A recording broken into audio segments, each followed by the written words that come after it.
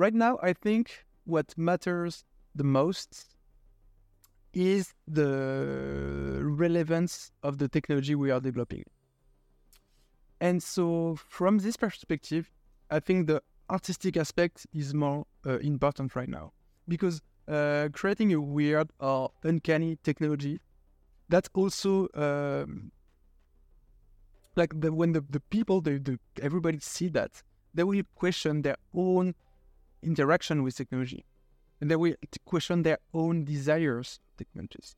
And that's something today that I think is really relevant. And from this perspective, an art piece in the museum can question more the use of technology than a research paper.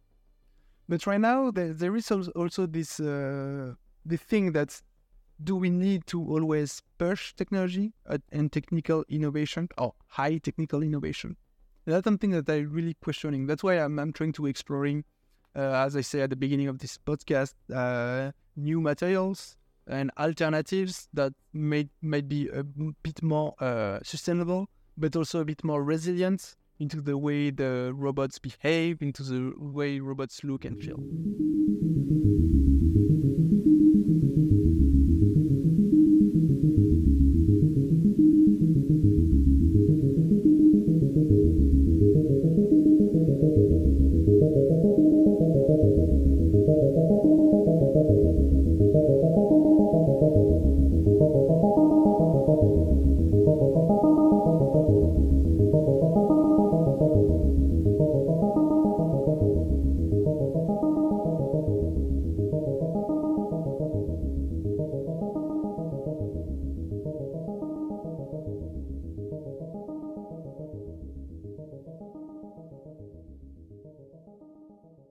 So I have a mixed profile. So I come from a design background, art and design background, and I learned the ways of Fab Lab, digital fabrication. Then I moved slightly to HCI, to human-computer interaction. And during my PhD and my postdoc in HCI, I learned how to work with material, with soft materials, with silicone. And I made several contributions in human-computer interaction, but also in fabricating soft sensors and soft anthropomorphic interfaces. So the core of my work so far is halfway between fabrication, design, and human-computer interaction. Mm-hmm. Great. So maybe I'm curious to ask you, since you have this different expertise, if you look at robotics, what may be still challenging, or maybe granted challenges, if you look, that's something maybe not connected or very challenging still? So to me, one of the main challenge of soft robotic is not the control or actuation anymore, I think, but the challenge is the materials. And I think now we need to move beyond the traditional materials used for soft robotics, which are silicone. Why? Well, I think there is going to be some challenging times ahead of us in the next 20 or 30 years from now. And there are plenty of new materials that are rising, the new fabrication processes. And I'm thinking here of bioplastic or all biodegradable materials. And now the question is how to make soft, elastic, stretchable, or actuated interfaces made of new materials. So I think that's one main challenge, one of the main challenge for soft robotic. I see a second challenge, which is in the look, the aspect, and the design. That's where I express myself more artistically. And I think everything related to bio-inspiration, but not in terms of functionalities, but also in look and feel, that's something very crucial for the social acceptability of soft robotic interfaces. And that's something that's some knowledge that needs to be borrowed from art, science, design, and that needs to be embedded into soft robotic research and material science research. Mm-hmm. I really like your approach, and I think you have this kind of, unique touch, I believe, in what you do. I can feel that in your work. But maybe I'm curious to skew in the first part of the actuation. What, for example, in soft robotics field, we speak about pneumatic actuation. Sometimes it could be bulky. And what's your take on actuation, firstly, in soft robotics, since your end goal is to create something that can have this connection with human and be socially accepted as well. But in the actuation itself, what's your take on what's actually done so far? On actuation, that's a difficult question, because actuation, obviously, there are several ways to do that, and as you know, every ways have pros and cons. I think pneumatic actuation is very rooted in the field since a long time, and now for sure the pumps and the valves are getting smaller, but the main I would say the main issue we are still facing is the air compressors. We need space to run a pneumatic actuation. Now there are all those polymers that can do shape change. You might be familiar with shape memory alloy that can be embedded into the materials to change the form. That's also a nice way to provide actuation. And what I think is that a lot of work remains to be done into the electroactive polymers, and especially now, to my knowledge, the EAP have been explored well with silicon substrate. But I think the past few years we gained a deeper understanding of carbon, like graphene, graphene, carbon nanotubes, all those type of materials that couldn't be done easily before. Now that can be done more easily. They have some interesting mechanical and electrical properties, and mixing that with other materials and biomaterials can lead to new ways of actuation. But actuation is not. I would say it's not something I am personally interested in my research, like the means of actuation, because I rely on the work of others to do that.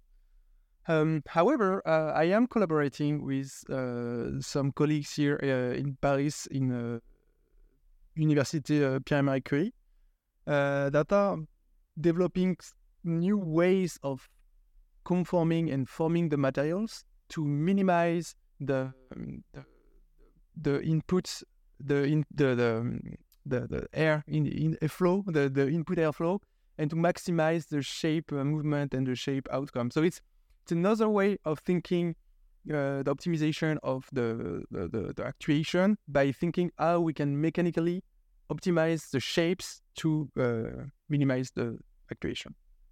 Mm-hmm. Yeah. That's a very interesting one. Can you elaborate more here? Because now you bring another element. I will just ask about the material, but before going to the material part, now you mentioned the shape or architecture and the energy, if we can say here, the pressure. And I find this interesting concept that to minimize the pressure and maximizing the shape, if I understood. Can you tell us more about that? Yeah, so it's a work made by Benoit Armand on what he called baromorphic materials. So it's like optimizing the air channel within the shapes to create some complex volumetric shapes out of sheet materials. So it's really like the movement from one dimension to two dimension while optimizing the input.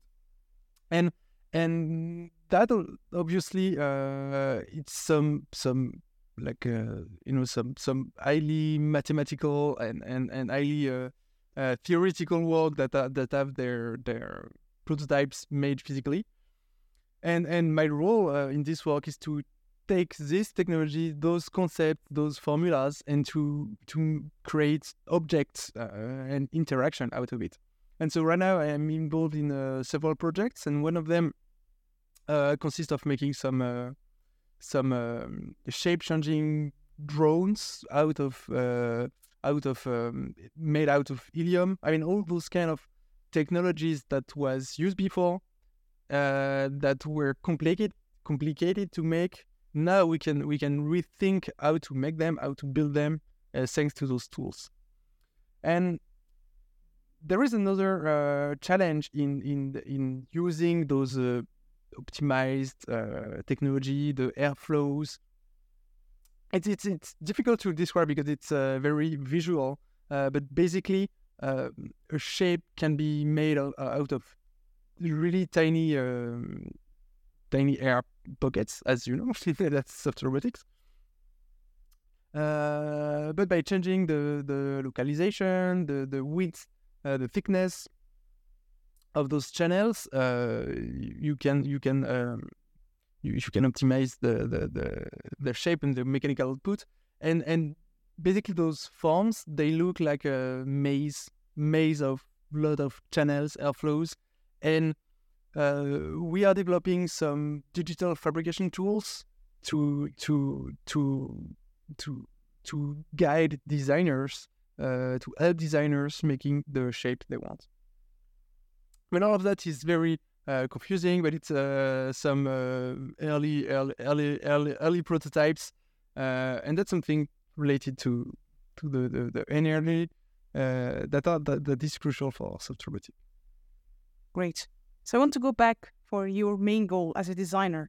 Now your goal is to design something, maybe, as we said, connecting with human. Can you tell us more about that design process? What's the first step you're looking for in the design? Since maybe the last stage is not considered maybe commonly in soft robotics, but can you tell us more about the design? What's the first thing that's significant to you in the design? Okay, so my main interest in how I went to the soft robotic fields, despite my will almost, is that so originally I wanted to create some artificial skin for robots and for soft robots. But the tricky part, as you know, is to embed the sensor in the material, because silicon it's difficult to work with. It can tear. It needs to stretch, but some hard component cannot stretch within that. And that was the main challenge. So the thing is, we do know that the human skin, the human body, it is something stretchable. It is something that has embedded sensors in a way, right? That's our nerves, our nerve cells.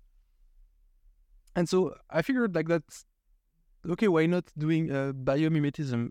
Not just to reproduce the mechanical aspect, but also all the sensing aspects, the layers, how they are made, how they are composed, their viscosity, and so on.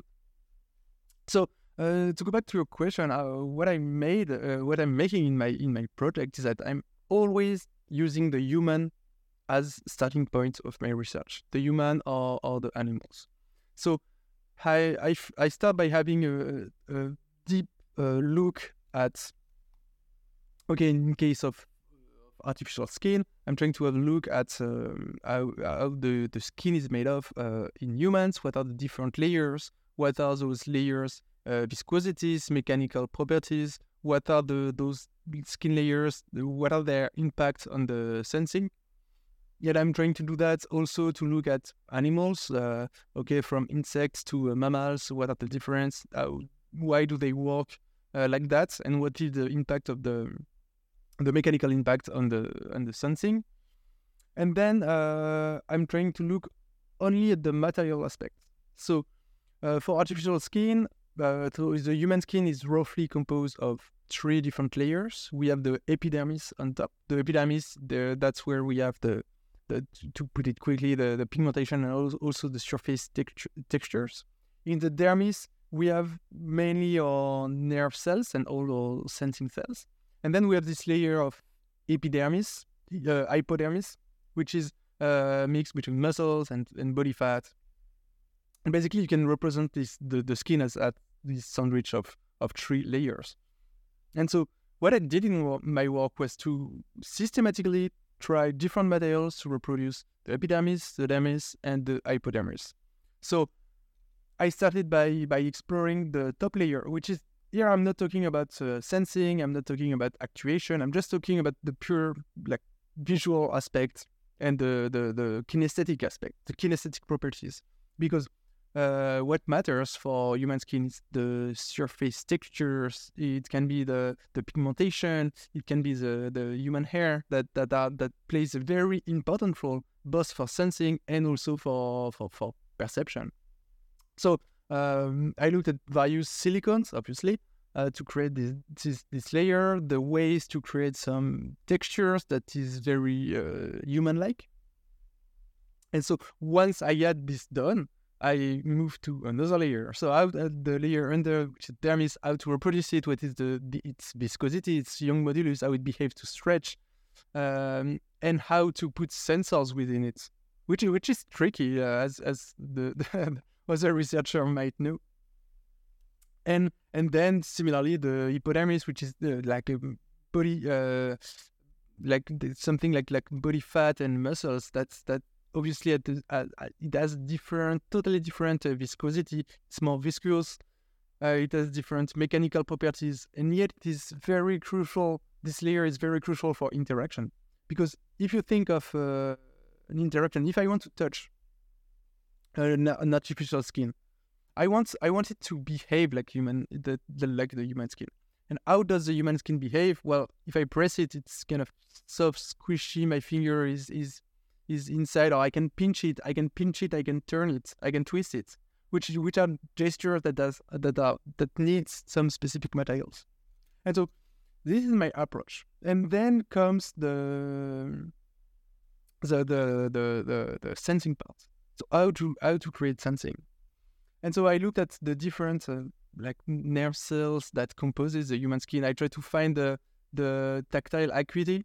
So how much is needed to sense? Then what should I sense? Should I sense only human touch, human contact? What does the human body sense? So I looked at that. And how to implement that in terms of technology. And here, that's where my designer, my chip designer side comes in, and I really hate complicated technologies because that's something I cannot afford, and that's something that I found that's not something I want. So I try to look at the ways to sense in our surrounding. And we are lucky because we have a lot of sensing interfaces, and that's the phones that are right there. And so my approach after dissecting the human body into those different layers, I try to dissect the technology into those different pieces. And so the skin of the smartphone and the mobile device, it's made to sense, right? The screen. And so I try to look at what type of technology is inside. So it's usually mutual capacitance. So it's technology that allows to sense human touch. And so what I did, I stripped off some components from a broken smartphone, and I tried to make some PCBs out of that to multiplex the channels and to put that inside silicon. And roughly for a product of artificial skin, I found that if I can put some very cheap, very easily available stretchable conductive yarn within the silicon, so it's stretchable, so it can maintain the fantastic properties, stretchability and elastic properties of the silicon, and it is conductive, which is perfect to perform mutual capacitance sensing. And so to go back to your question, my approach is dissecting and reproducing both the human body and the existing technologies, and I try to combine that in a easy and cheap way. Interesting. So maybe a couple of questions. The first part of that, replicating the different layers of skins, the 3 layers. Can you tell us more about that interface between, because I think in some robotics we still have this kind of issue of the interface between different materials, structure. For you, what's the technique to make sure the interplay with each other or couple with each other in a way that you can have a homogeneous skin?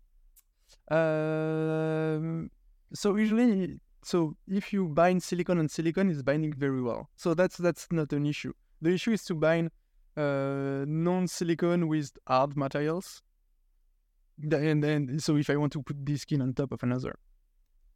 And so I have two main principles that I use. First, the viscosity of the silicone itself.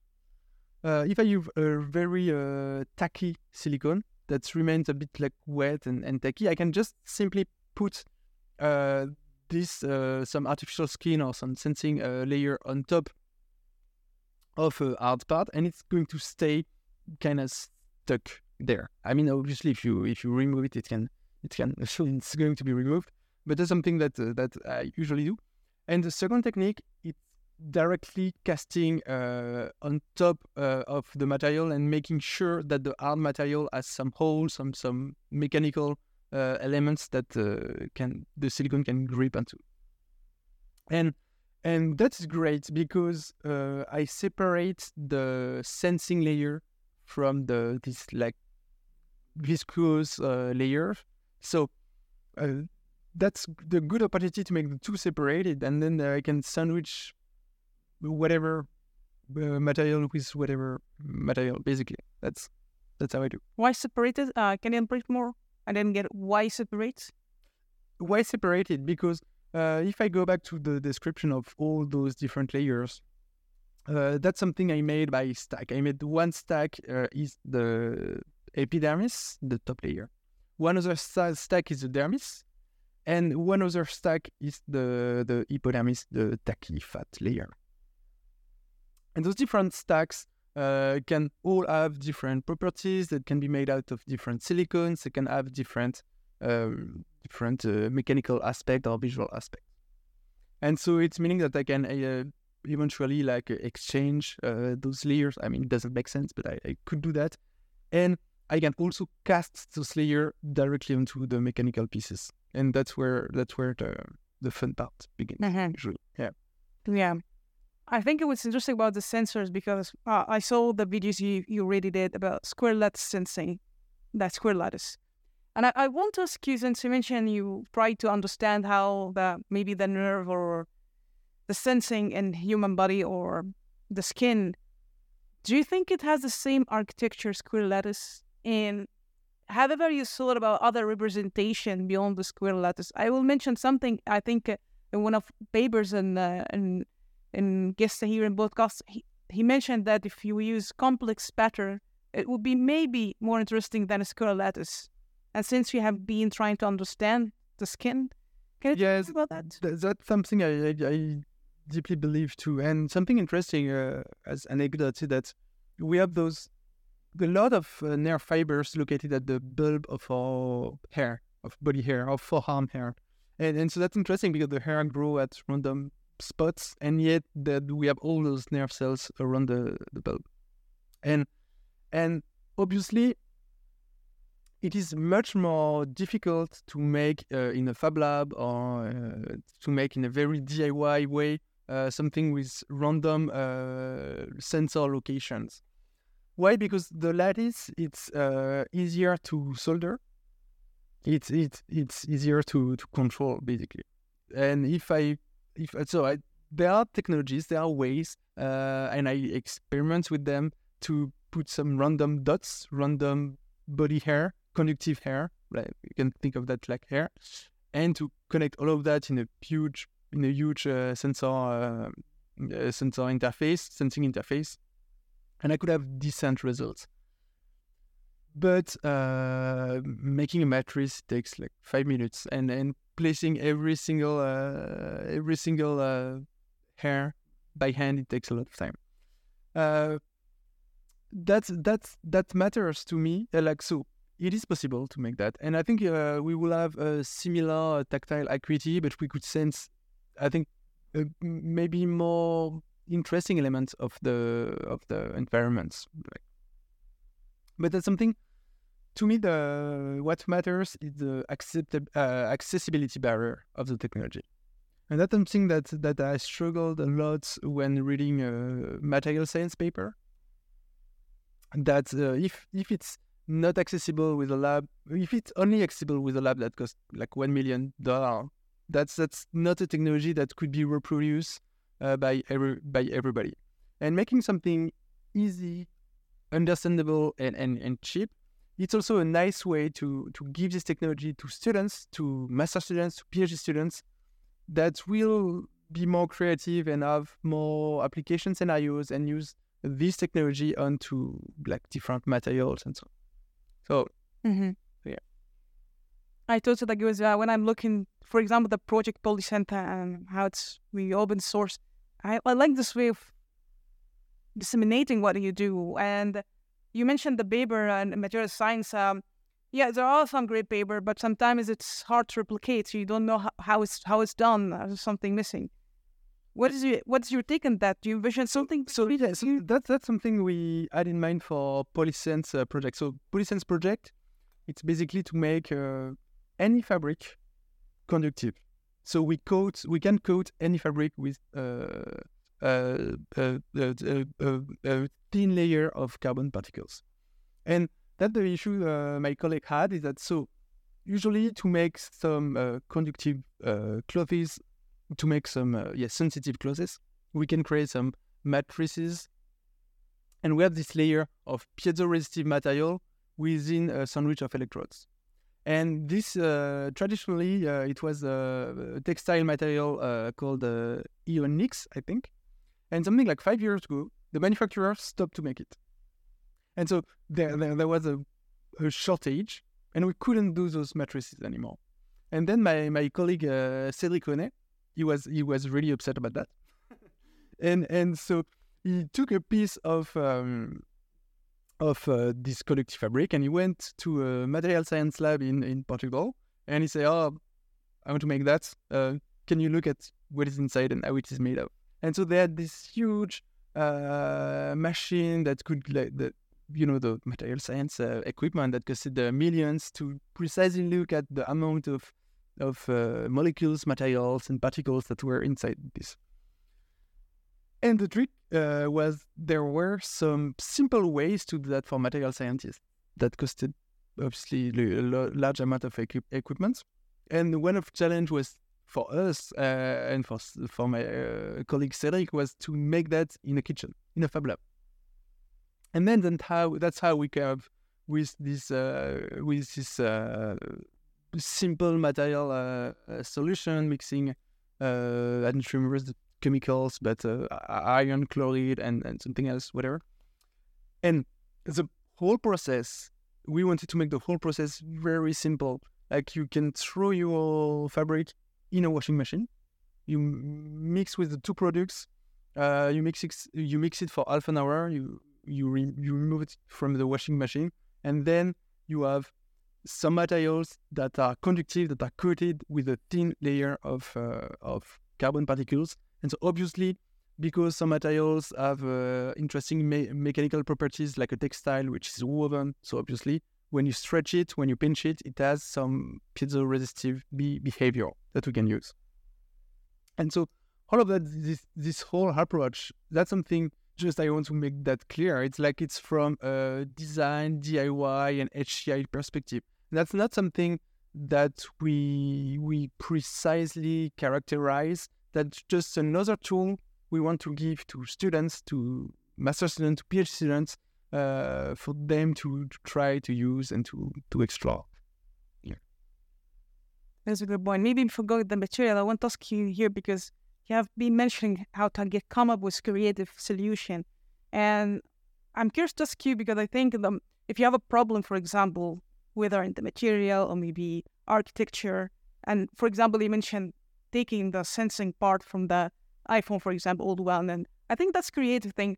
But I want to ask you for something, a problem, because I think in the fields of robotics, that's my opinion, there's two approaches for solution as a problem. Maybe you have a deeper look and then you come up with really interesting solution. And maybe the other solution, it worked, but maybe not applicable in the sense that you need something, you can use it and be realistic solution. And sometimes, for example, you try to make something connected with human. Sometimes you try to do something work for maybe, just short amount of time. So there's different, to be honest, I feel there's different approaches. And for you, the creativity, when you try to find solution, how do you think about that in this field? So I think that comes to the way everybody should define, like everybody define themselves. And I don't want to put myself within a research field, because being within a specific research field is somehow like trying to cut your knowledge from other fields. And so I rely on a mixed research approach, like very interdisciplinary. So I don't want to stop in material science, but I will look at some material science paper, even if I don't understand anything. I'm looking into robotics, traditional mechanical robotics that are very crucial. Soft robotics, obviously. I've been looking in human-computer interaction, in digital fabrication. And I think by looking at all those fields, they all come up with different type of solutions. And that's really what matters. It's the typology that people use to find a solution, and what are the questions they want to solve by their contribution. And by looking at that, you can see that in HCI, the researchers are creating user-centered design tools. In material science or in soft robotics or robotics, researchers are creating their own machine to create other machines. In material science, it's something like really, to me at least, it's more technical, grounded into prior knowledge of materiality and in the mechanical aspect of the object. And by looking at all that, I try to get to the research methods they use. I try to use the research method they use, and then I come up with ideas. And something, how to do that easily, I'm not doing that by myself, it's just like collaborating. I have colleagues in material science, I have colleagues in like various domains, and by going to conferences, by going out in bars here in Paris when it was allowed, you could have like very rich discussion, very creative discussions. And you could think creativity as a muscle, right? And that's a muscle you do have to train, especially like the young researchers that are listening to this podcast. I think that like every problem is solved by being creative. That's how you solve problem. At some point you need to be creative, and that like training that, I don't know, doing like artistic expression. That's something also that I'm doing that favors this serendipity. And another aspect, how I can come up with those different approaches, is that I'm resigned not to fail. I cannot accept the failure, and I think there is always a way to do something. And if I go back to the project and the sensing technologies that developed, I had like countless failed attempts. I think I have a box full of I think 30 or 40 failed prototype of artificial skin. That some of them were with single sensor, some of them were FSR, some of them used other materials than silicone, some of them used conductive textile. A lot of failed prototypes. But I get digging, I keep try to go around the technical problems I had, and so yeah. So to put it simply, what matters is the analytical skills. But the analytical skills you can develop by looking at other communities, other projects, other approaches and research methods. And that's something important. That's great. Maybe since you mentioned the process to come up with what you have already now, when you look to the structure, what you did to resemble the human skin, what's maybe missing still? Do you think the material so far is, you mentioned there's a need to push here. If you can list the limitation or missing pieces here to resemble exactly what you have in nature. Yeah, I think overall in the robotics paper, the tangible aspect is something that researchers do not explore much. And that plays a huge role, like the tangible and the visual aspect, like when an interface, what does it looks like, how it behaves when you touch it, how does it feel when you touch it. That's something that matters. So for my project, that's why I try to reproduce the wrinkles, the pigmentation, the veins, and so on. In my current prototypes, what's missing is that I still don't have some typical human features, which is sweat, heat, human hair, like all of that you don't realize that is crucial, but when you touch someone else's skin, that's something that you know should be there, and you know it's there. That's some tacit knowledge of what it looks like that you acknowledge. Basically, it comes to the affordances of an object, affordances of an actuated interface. Does it look like an actuated interface? And if I touch it, does it feel like it's something that should look like an actuated interface? Mm-hmm. Yeah. So what does it take to achieve that? Do you think, you mentioned material part. Firstly, what kind of feature do you think is still missing in the material you're using now? Besides that as well, maybe something about the material as well. So the material, so the features of the material, it's what I said. So to have heat, so there's the ways to do that, right? Putting resistance within the materials, putting Peltier cells within the materials. With like temperature or humidity, there's something much more tricky because, as you know, silicon, it's not like it's it's difficult to create some humidity out of silicon. That's something that is crucially missing. And for the other other types of soft robots that I see in the literature, I think what's missing, it's more like the form, the molding. I put some effort into creating some molds that are not exactly flat, that have some bumps, that have some organic features, and that's something that should be a bit more explored, maybe in the field, because it matters obviously for social acceptability, for interaction, and even for actuation. Mm-hmm. Great. So I'm guessing that process, is there something was counterintuitive, the way of the design? If you can share some interesting aspect from the book, you say the failure steps until you get what you have. Is this something was interesting or maybe counterintuitive? Wow, I didn't know that should be working that way. You have this interesting moments or counterintuitive to what you thought should work. Yeah, I see what you're saying. My approach is to think of the technology look and feel first, right? And I don't care how it can be actuated. I don't care how it will behave. I don't care how I will characterize it, how the sensor will behave. What I do care is that, does it look something socially acceptable? Does it look like something does it look like what it should look like if I'm making that into a robot? And then as a second step, I'm trying to figure out what is the technology that can be developed to make. I think maybe I'm not sure if you get my question. I was asking if there's something was counterintuitive to the way of thinking about the design.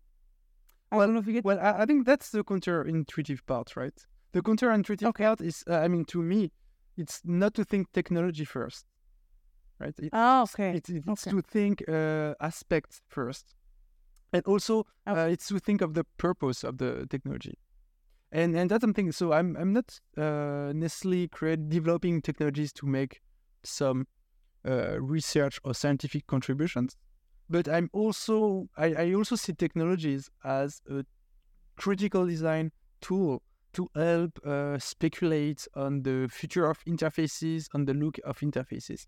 And that's something that is really valuable into different communities. Is to say, okay, that's the typical sentence at the end of the papers, like, oh, we should look deeper in the social acceptability of a robot or whatever. But I'm using that as a starting point and see like developing something like that. I see it's creepy, it's uncanny, it's weird because it's super realistic, it feels realistic, it sounds like realistically. Oh, by the way, it's made like that. But should we have that? And what can we do with that? And what does it mean for the future of technology?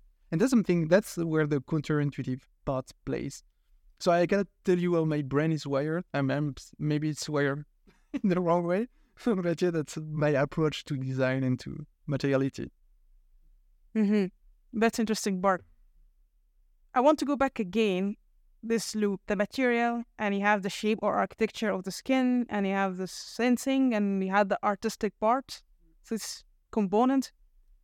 When you look to them, which one is significant in that case for you? That's a very good question, because that's something I'm always asking myself, and it's always changing. Every single month, I have a different opinion. And so I can tell you what is my opinion right now, and maybe it will be a different opinion in a couple of months. Right now, I think what matters the most is the relevance of the technology we are developing.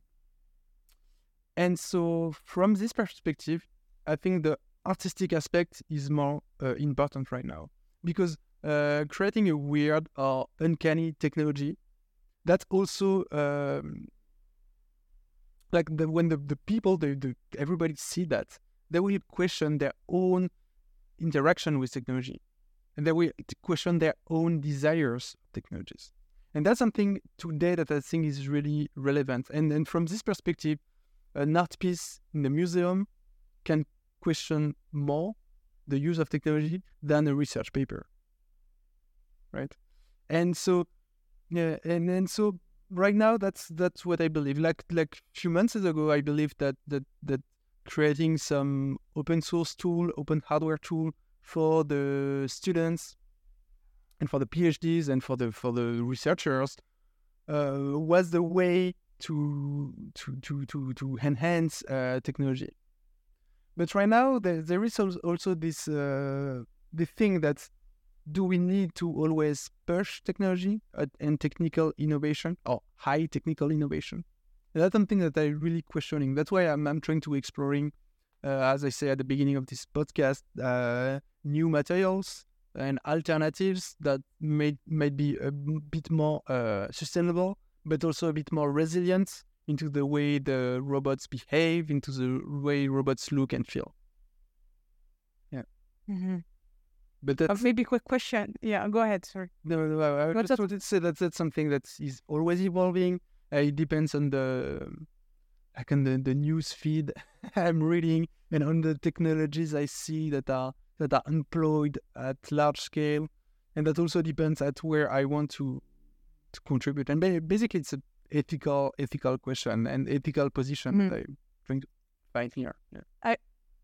I really like the part when you say that piece of art may be expressed more than a research paper. And you're the first one I can hear the statement about expressing that. Aren't you afraid that, because I think maybe it's a majority, the research paper, it's first thing, but now you mentioned something I think interesting. Are you maybe, I don't know, afraid of this way of thinking because it's not traditional maybe? I could be afraid of how the peers are seeing my work, because it's weird, it's uncanny, and it's unusual, and it might not fit into the research canon. That's something that I could be afraid, yet I am not. Why? Because first, when I released my uncanny project, and now I have like a human, realistic human-like eye. I mean that it's really like visual and very strong, very emotional pieces. And so obviously there is a lot of comments online, and I got a lot of like mean comments, or like people asking like, oh, why this guy is doing that, he's crazy or whatever.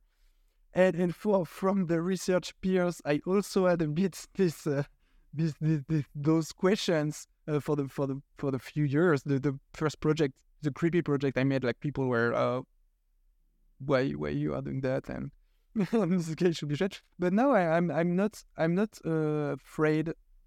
I'm okay to fit in not. I'm okay to not fit in any case, like predefined case.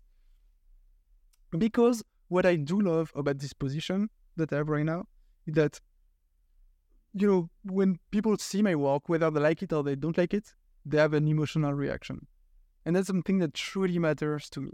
And obviously, because I'm a researcher, I want to characterize my technology. I want to disseminate the technology. So I'm making some serious work out of that. So I'm not afraid of being judged because I know that the work, like the technical work behind that, is solid. At least I try to make it solid. But it's quite fun. Research is also about fun, right? I want to create things that are fun to me, so I'm making that fun. Yeah, I agree with you.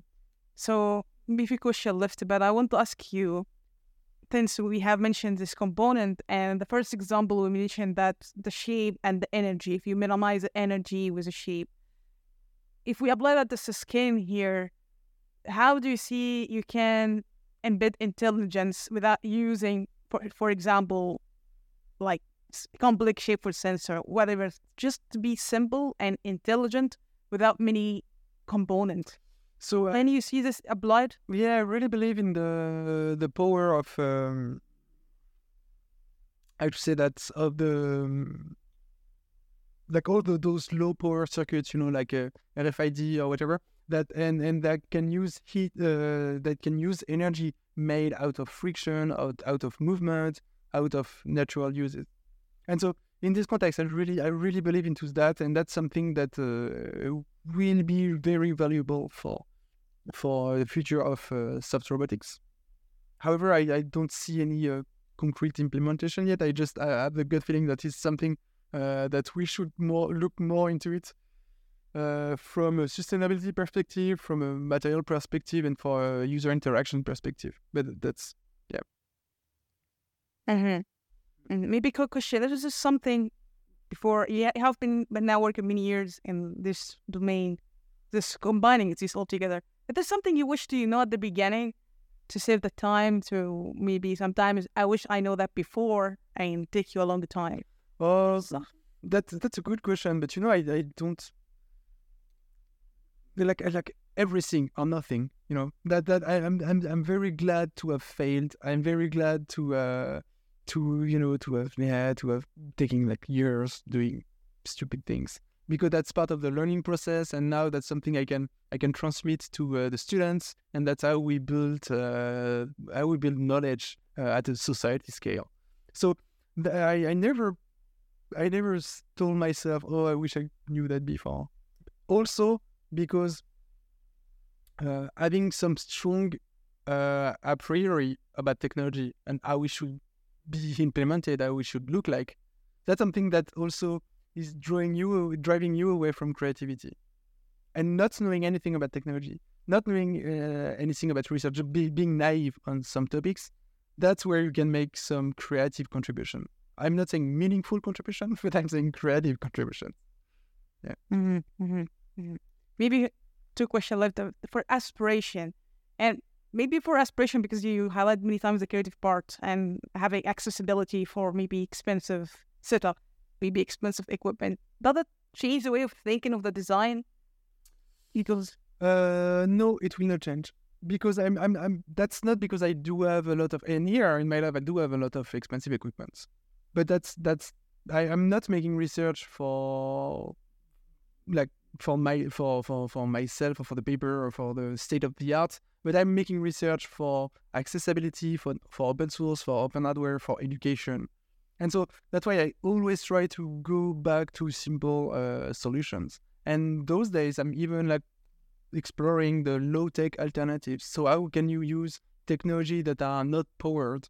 How can you make some simple mechanical devices that were made with servo motors, for instance? You can make mechanical version of that. And so I'm even going back to more simple and again more resilient technologies that are something deeply rooted into the human knowledge for centuries. And what is your aspiration when it looks to what you do now? Do you have any ideas about, I don't know, any other feature or aspiration? Where do you want to go? Where do I want to go?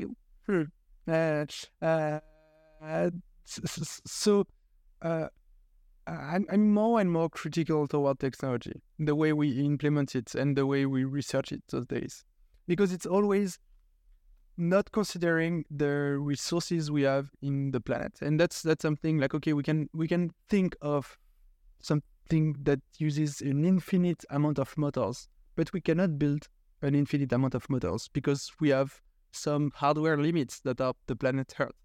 And so I'm really now, like, I don't know. To be honest, I'm trying to explore new ways of thinking technology. And so I don't see a strong technological development from this point now that is following the same principle of research as we are used to conduct it since the past 100 years or so.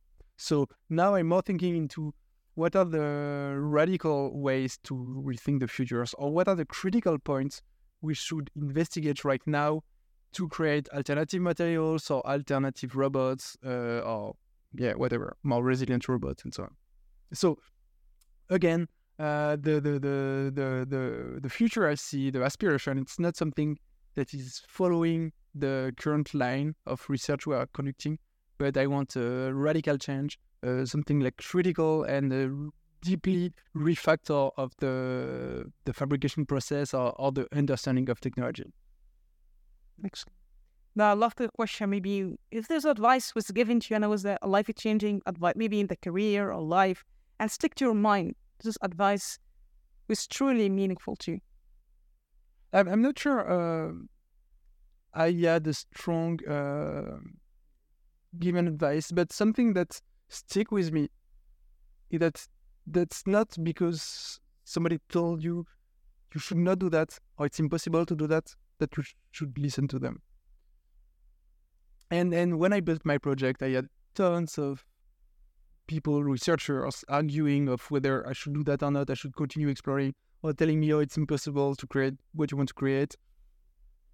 And I kept doing it anyway. And that's something, that's maybe an advice that someone gave me one day, but that's something that really stuck with me, and that's something I want also to transmit and to share. Like even me, I am wrong when I tell my students, oh, you should not do it this way, but they are trying, and usually they are figuring out how to do it. So yeah. And that's something very important. That's something very important.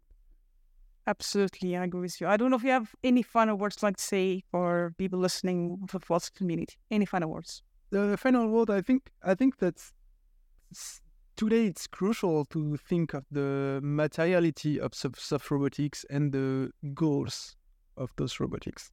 And the goals should not be towards like creating new devices again, or like enhancing, advancing the whole human race by introducing new technologies.